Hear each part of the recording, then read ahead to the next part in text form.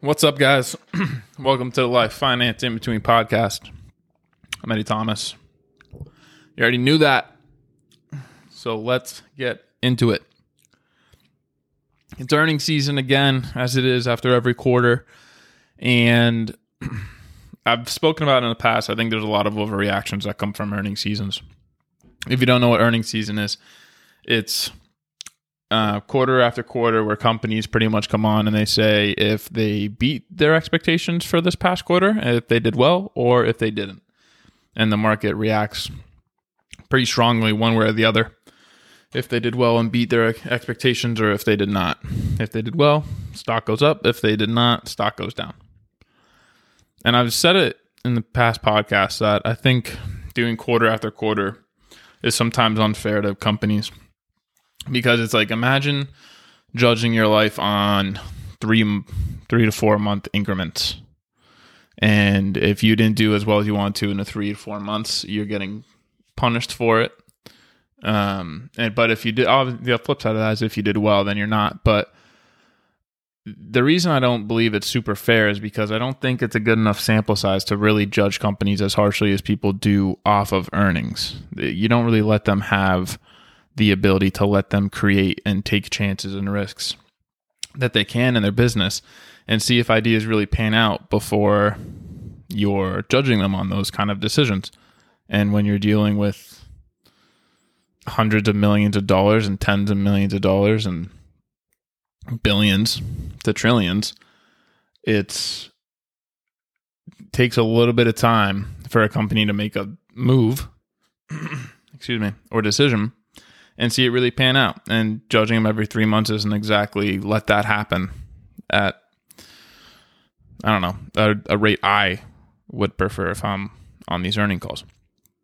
But a company that I've talked about in the past, actually specifically remember going through on a podcast talking about them after their last earnings call or one of the last earnings calls and getting punished, was Netflix.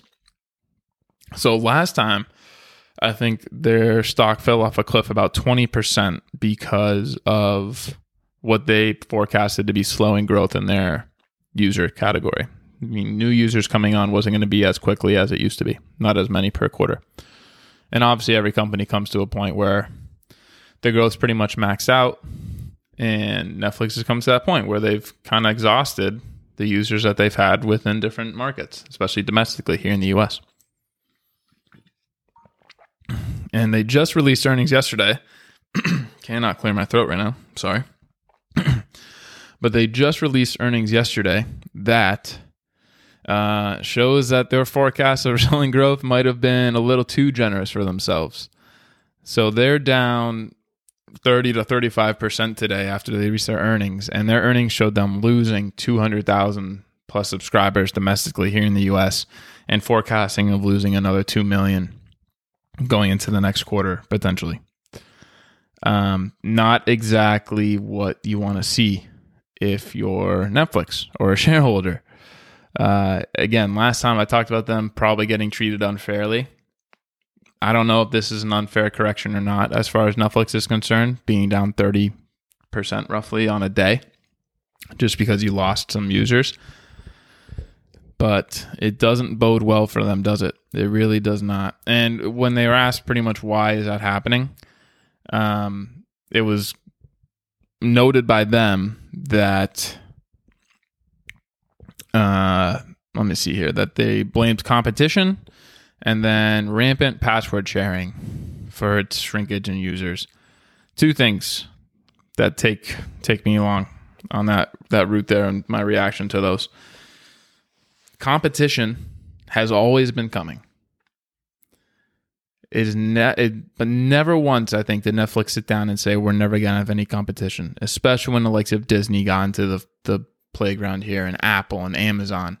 Google has YouTube. The streaming services, and I'll have a video that breaks this down. There's so many of them. There's so much content out there. Netflix had to see this coming, and I think they had. They were trying to make some changes and have more original content come out, which is why we saw subscription prices rise, which might have been a reason some people got rid of the platform. And they try to spend a ton of money on content, like I said, and they've tried to get into gaming slowly. So the idea that competition is just now impacting them isn't true.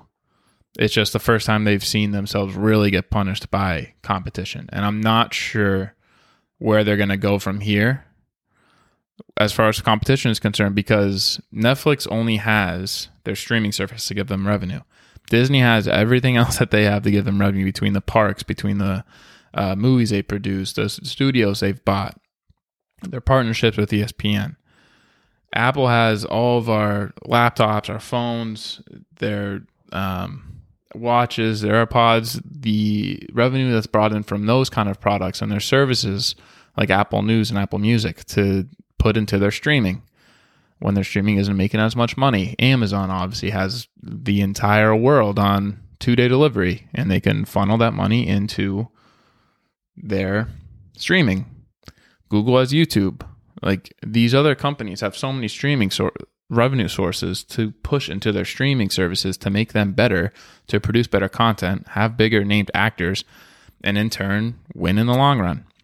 And I think we're starting to see those dominoes fall right now. I'll even myself, I watch Apple TV and Hulu, which is a Disney product, probably a bit more than I'm watching Netflix right now. Like I could, if I got rid of my Netflix charge and didn't spend the $15 a month for what Netflix gives me, probably wouldn't be a big loss, honestly.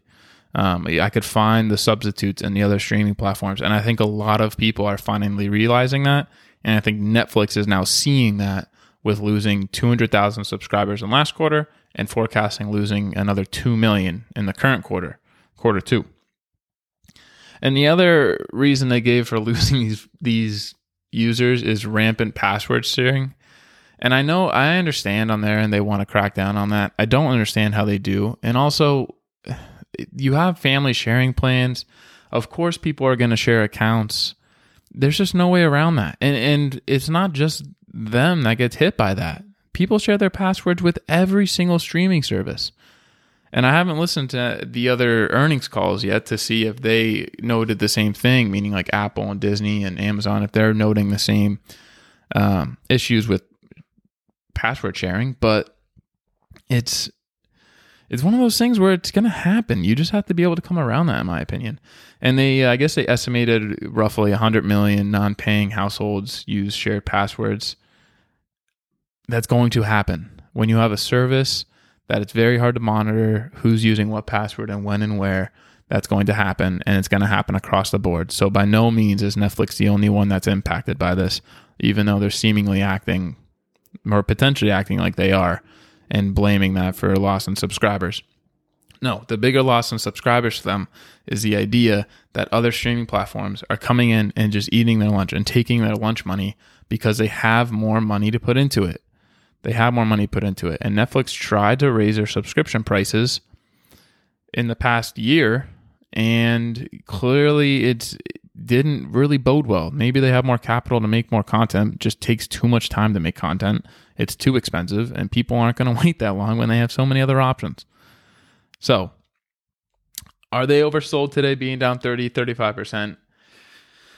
Maybe. I don't know. That's all personal opinion. I'm really not sure. I can make an argument for why they are oversold. I can make an argument why they're not oversold, but I do know they need to make some changes regardless. They need to make some changes, especially when they're expecting further losses, especially when more competition is coming into the space, not less. People are going to continue to share passwords. What are they going to do? What's their alternative? They had mentioned that they might start a lower price tier with ad support. So that would pretty much give them more money in the long run as companies pay to get in front of Netflix's audience, when Netflix has for the longest time said they're not going to put ads on their platform. Not that they're adamantly against it. It's just not something they wanted to do. So now they're opening that door to a lower priced tier supported by ads. And I'll be honest, if that came out tomorrow, I'd be signed up tomorrow. I think that I'm okay with sitting through a couple ads if I'm saving $5-6 a month. The 30 seconds I'm going to watch an ad is worth the $5 that I'm going to pay per month. Maybe that changes with how many ads they have, but I think that'd be a big gain for them. Depends where they price it, though. also their next moves, they could potentially look into potentially acquiring a company like a Paramount Plus kind of deal, where it's a smaller streaming service with, I know Paramount Plus is owned the CBS, but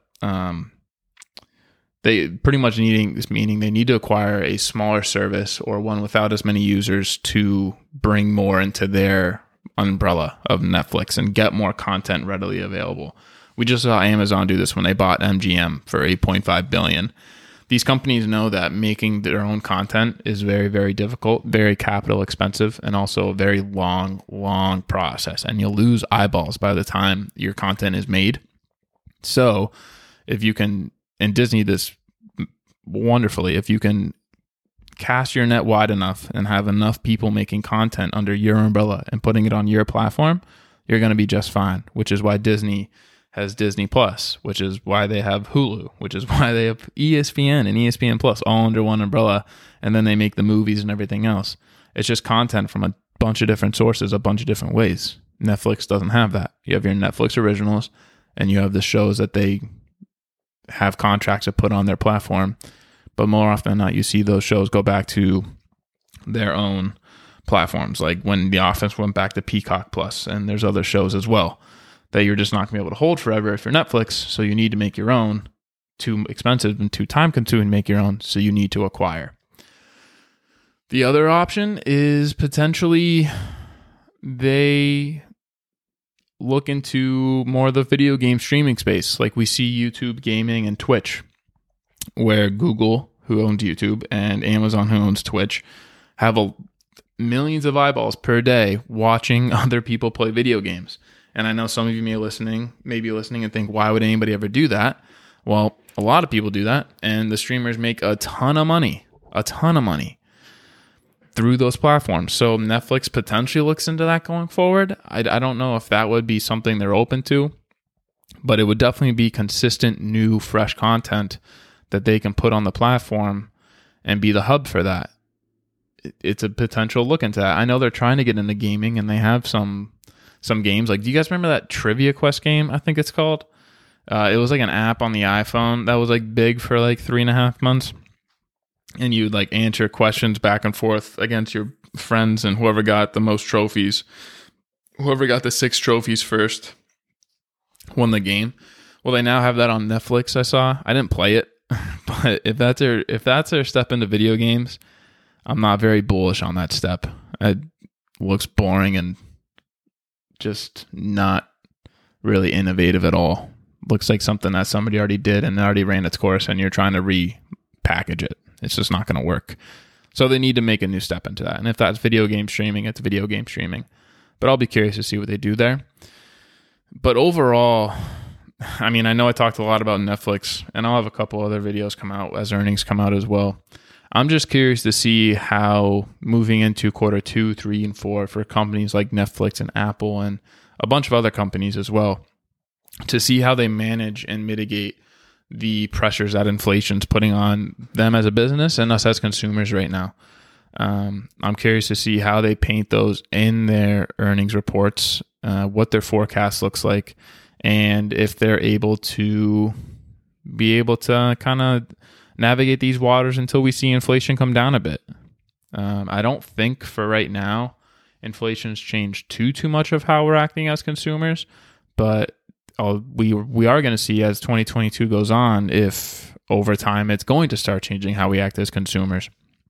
So we'll see. I'll be curious. I know Netflix might be hitting that wall right now, and we'll see what Netflix looks like going forward.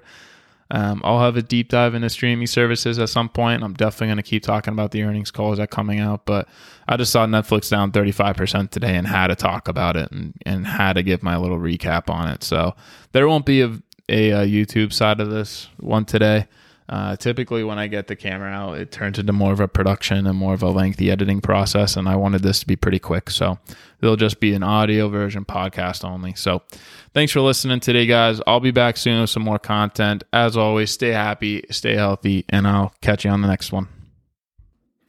Securities offered through Securities America Inc., member FINRA. SIPC. Advisory services offered through Securities America Advisors, Inc.